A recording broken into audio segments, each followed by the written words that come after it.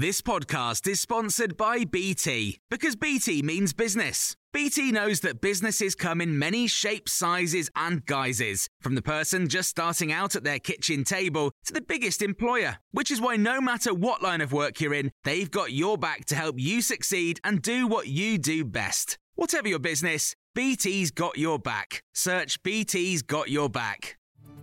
This is the Times morning briefing on Tuesday, the 14th of February.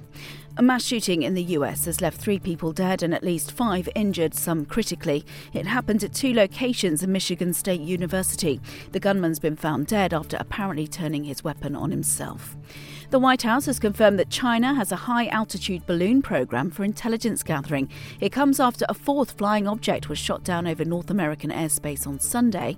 John Kirby, the National Security Council Coordinator for Strategic Communications at the White House, has been updating reporters. For reasons that you will all understand, we cannot publicly go into many details about how we discover and counteract foreign intelligence collection efforts, because much of what we have done and are doing is, of course, sensitive.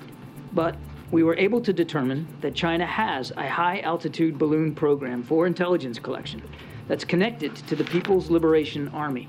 Diplomats say the Syrian president has allowed more UN aid to access the war-torn country, where earthquakes have killed nearly 6,000 people. Bashar al-Assad has agreed to open 2 more crossings from Turkey, where more than 31,000 people have died. Charles Lister is director of the Syria programme at the Middle East Institute in Washington and has told Times Radio the rescue effort there has been extremely tricky. The ability of the international community to get aid in has been significantly hampered, and that's made it all the more worse. So the little rescuing of people from the rubble that has happened has been done by themselves without any form of international assistance.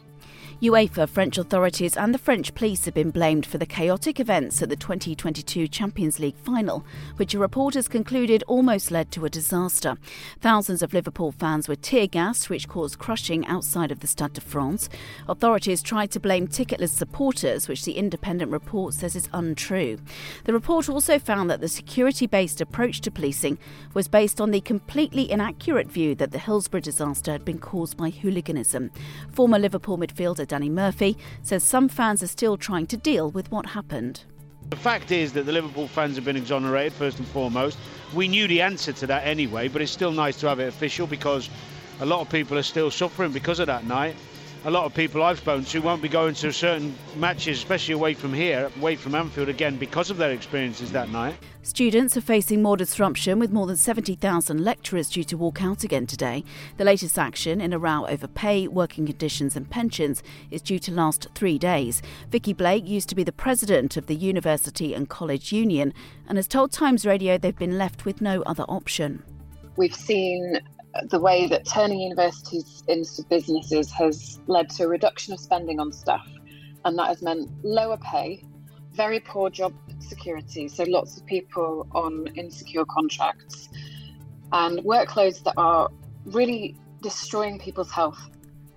University bosses say any increase in pay would put jobs at risk. And millions of people are facing a hike in their council tax bills in April. Research suggests 3/4 of English councils with social care duties are planning a 5% increase, adding £100 to a Band D property. You can hear more on these stories throughout the day. Selling a little or a lot?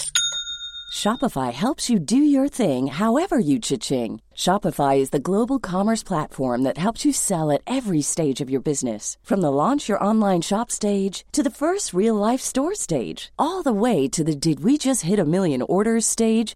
Shopify is there to help you grow. Shopify helps you turn browsers into buyers with the internet's best converting checkout. 36% better on average compared to other leading commerce platforms. Because businesses that grow, grow with Shopify. Get a $1 per month trial period at shopify.com/work. Shopify.com/work.